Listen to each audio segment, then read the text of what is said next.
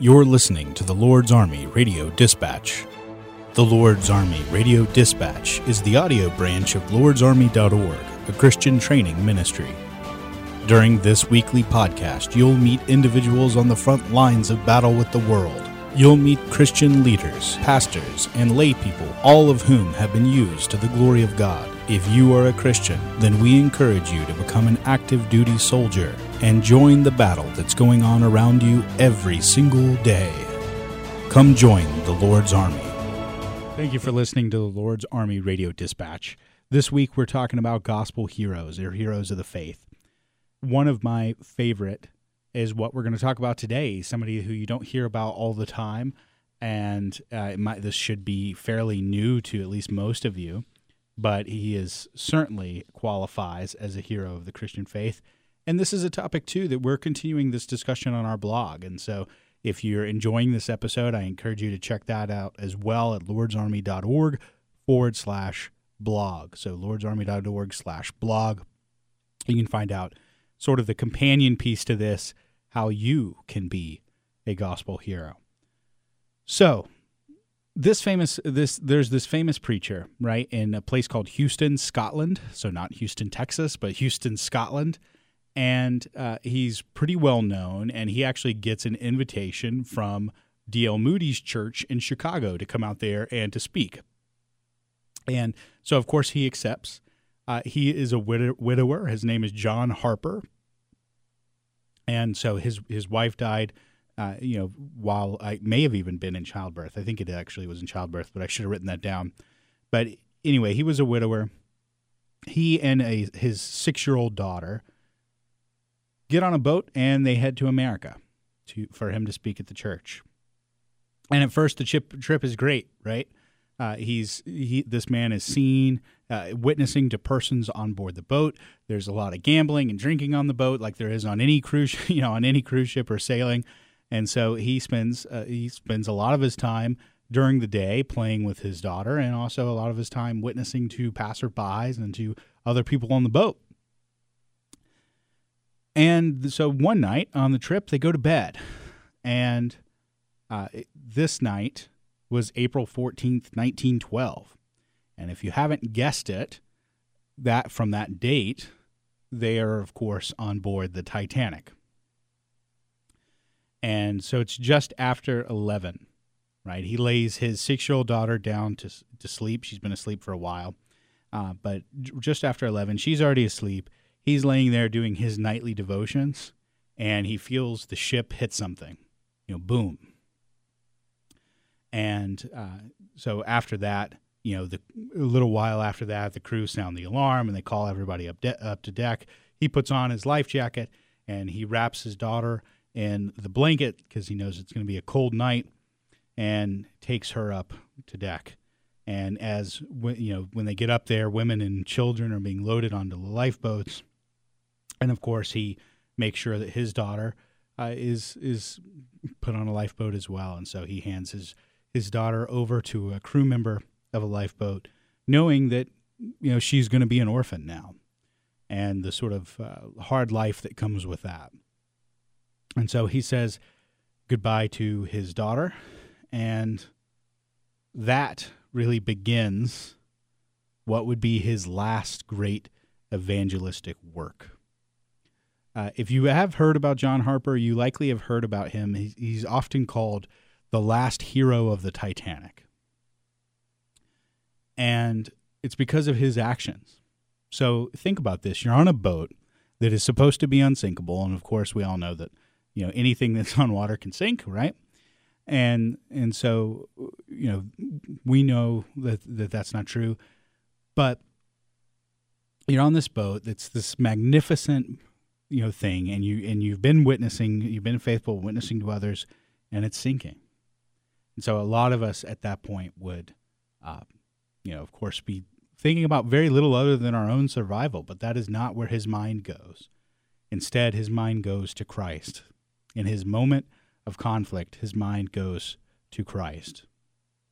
At one point, he takes off his life jacket, and he gives it to another man, a man that ended up surviving. And he tells the man, "Don't worry about me. I don't need this life jacket. I'm not going to go down, but up. So he fully recognized that his death is not the end of him, and that he should do at this moment all he can to save. And so so about 1,500 passengers jumped into the icy waters and were floating, and John Harper spent his last minutes. So as the boat was sinking,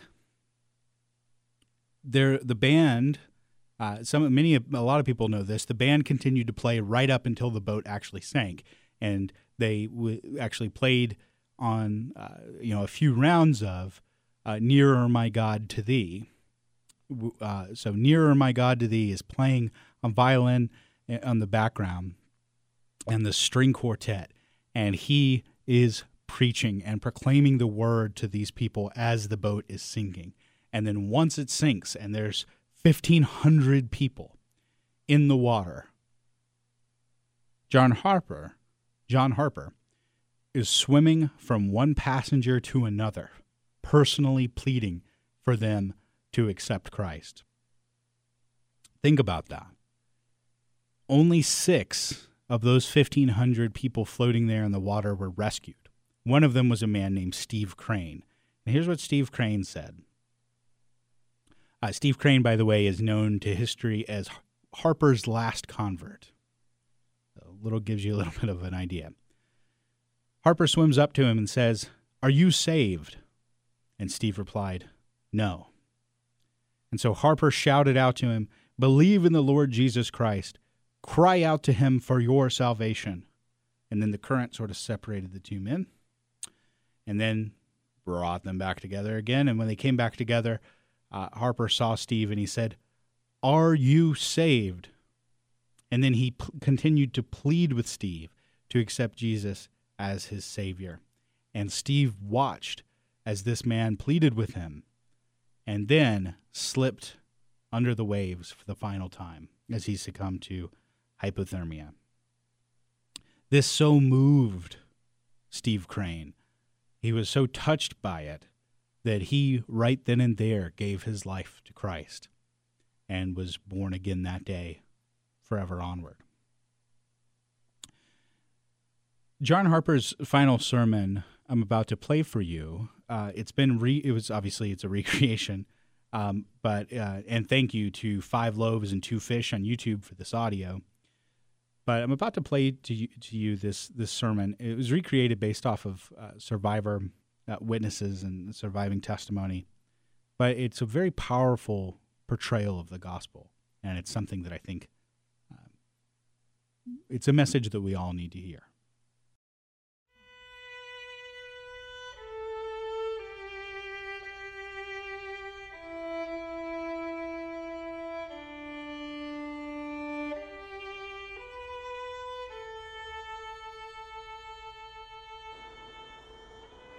The scriptures declare that it is appointed for humans once to die, and after that the judgment. Every single man and woman has an appointment with death. From 67 AD, when this verse was written, until 1800, many generations of human beings were born, and not one of them is still alive today. Most of us have known others who have died. A grandparent, a parent, a spouse, or even a child. My own precious wife of only 2 years died shortly after giving birth to my precious daughter just 6 years ago. Humans die. But some of you have lived like you would never die. You've done everything you could to avoid giving even the slightest thought to your appointment with death. But alas, the time has come. You must give thought to it now. We were told that this great liner was unsinkable. When we got onto this ship, we entrusted our lives to it. Each of us put our faith in it. And up until the last couple of hours, we all felt completely safe. We took little or no notice of the fact that there weren't even enough lifeboats for the half of us. Indeed, even as our ship struck that iceberg, most of us were fast asleep in our cabins. Some of you were dreaming about a new life in the new world. But now we're very much awake. We have put our loved ones on the lifeboats. I myself put my 6-year-old daughter Nina on lifeboat 11. And now the lifeboats have gone. There are only a few collapsible boats left. Soon this great ship, the Titanic, will plunge to the bottom of the Atlantic Ocean. In the next 20 minutes, most of us will find ourselves floating in the freezing cold waters, hoping desperately for rescue. Regrettably, there are no ships here to deliver us at present. Let us hope they come, but we must reckon with the likelihood that they will not. It is appointed for humans once to die, and after that, the judgment. You, unlike many others, have an opportunity to make last-minute preparations for your death and what happens thereafter. For that, we should be very grateful. Within the next hour or so, most of us will find ourselves dead and destined for a face-to-face encounter with God, our Creator and our Judge. Does that thought fill you with dread or joy? When you stand before Him, what verdict will He issue concerning you? What will your final destiny be? In our hearts we all know, don't we? We've so often been selfish and proud. We've made gods of ourselves rather than giving due honor and worship to the one true God. We put other things before God, our wealth, our talents, our pleasure, our family, our friends. The Apostle Paul wrote that all humans have done wrong and fall short of the required standard, and so stand guilty before God and condemned. Not one human in and of themselves meets the standard to secure a favourable verdict from the divine judge. There is therefore no chance that we will be judged innocent. Truly God, if He's just, and we know He is, will have no choice but to judge us guilty. But as dire as our plight is, there is a solution, and that is why I am here. 3 times in my life now, when I was 2, when I was 26, when I was 32, God rescued me from drowning. And I have no doubt that a major reason He did so was that He wanted me to speak with you His word tonight.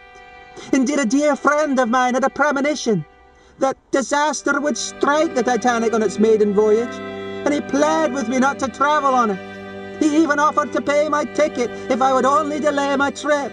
But I told him that I was not about to run away from danger, and that if disaster struck, I would be ready. And so I am. I firmly believe that God wanted me here to prepare you for your death and your judgment. The good news I bring to you is that God has done for you what you couldn't. He knew you could never in and of yourself meet the standard, but He sent His Son Jesus to deliver us from a spiritual predicament. Jesus willingly came, and He laid down His life for us on the cross.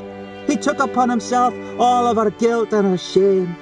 For God loved the world so much that He gave His one and only Son. He did this so that any who put their trust in Him wouldn't perish, but would enjoy true life now and forever. What amazing love! What sweet, consuming, constraining, heart-piercing love! Oh, how earnestly He yearns for your company. Did you hear what it said? Any who put their trust in Him. Any. That includes you. He loves you.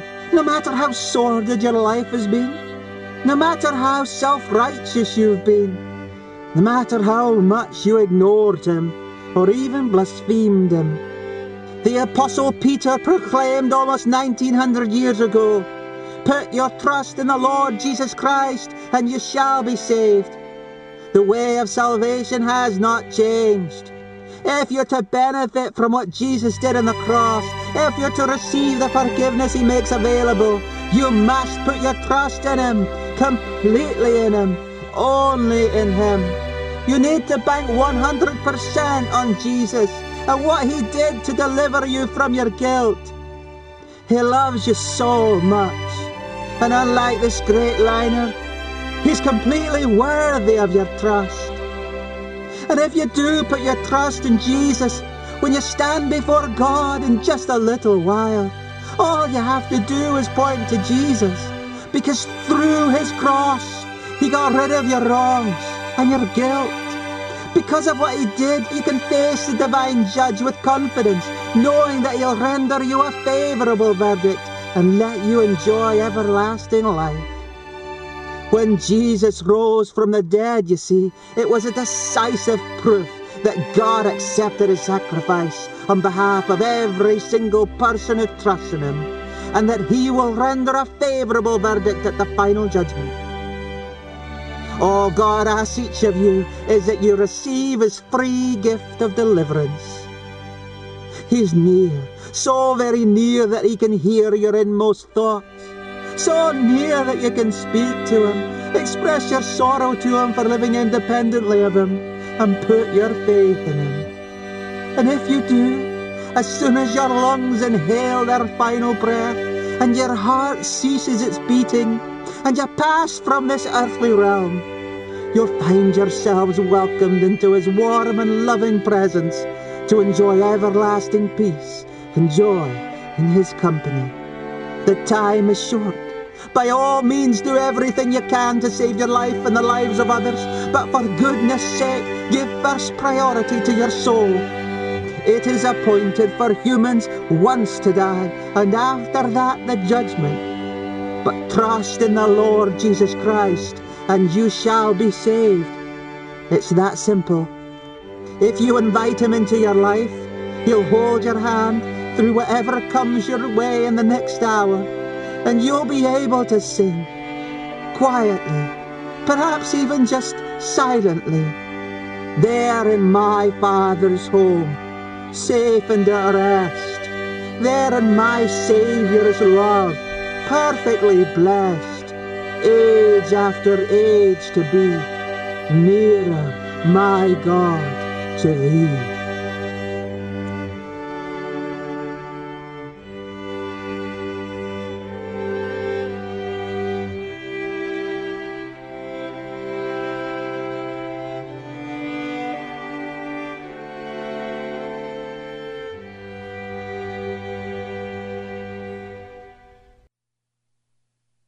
It's impossible to hear that sermon and the power of those words and the power of the gospel proclaimed in those moments without taking a moment to think about just what it must have been like.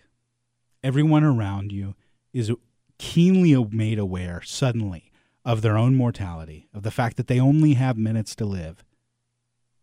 And your job is to proclaim the gospel. Well, brothers and sisters, it's easy to think about your mortality when you're on a boat that's sinking. But the reality is that this world, this life, is fleeting. The passengers on board the Titanic, yes, we're going to die. But everyone is going to die. That's a reality that escapes no one. And so we should have that same sense of urgency for every day. You can be the next hero of the faith. Make your life one that glorifies God. Look for every opportunity to share the gospel, to love others, to labor for the kingdom. And again, we have some tips and some more information on this sort of companion topic on the blog. So go to lordsarmy.org/blog for that. But I want you to take a moment and to just think, yes, what John Harper did on board the Titanic was amazing. And he did so by the grace of God. And he did so to the glory of Christ, not to the glory of John Harper. He did so because he was concerned and because he cared about these people. Harper was not thinking, oh, I'll be remembered forever in history. He probably would be surprised to know that anybody remembers him. He was concerned at that moment about glorifying God in that situation. We may not know that our death is imminent, as someone on a boat that's sinking is, but I can assure you it may be. And that's the reality for every single person out there. So let us, each one of us, remember that and do everything we can to labor for the glory of God. Go out there and do good. This concludes this particular dispatch from the front lines of the Lord's Army. If you want more information or content, like us on Facebook, follow us on Twitter and on Instagram, and subscribe to us on YouTube. Apply what you have learned in this episode. Remember, you do not become a great man or woman in Christ without taking action. One easy way you can help spread the gospel right now is by subscribing to our podcast on whatever platform you're listening on. Also, just by liking us and leaving us a review, you can have a massive impact in how many people we reach. Go out there, take action, join the battle. LordsArmy.org.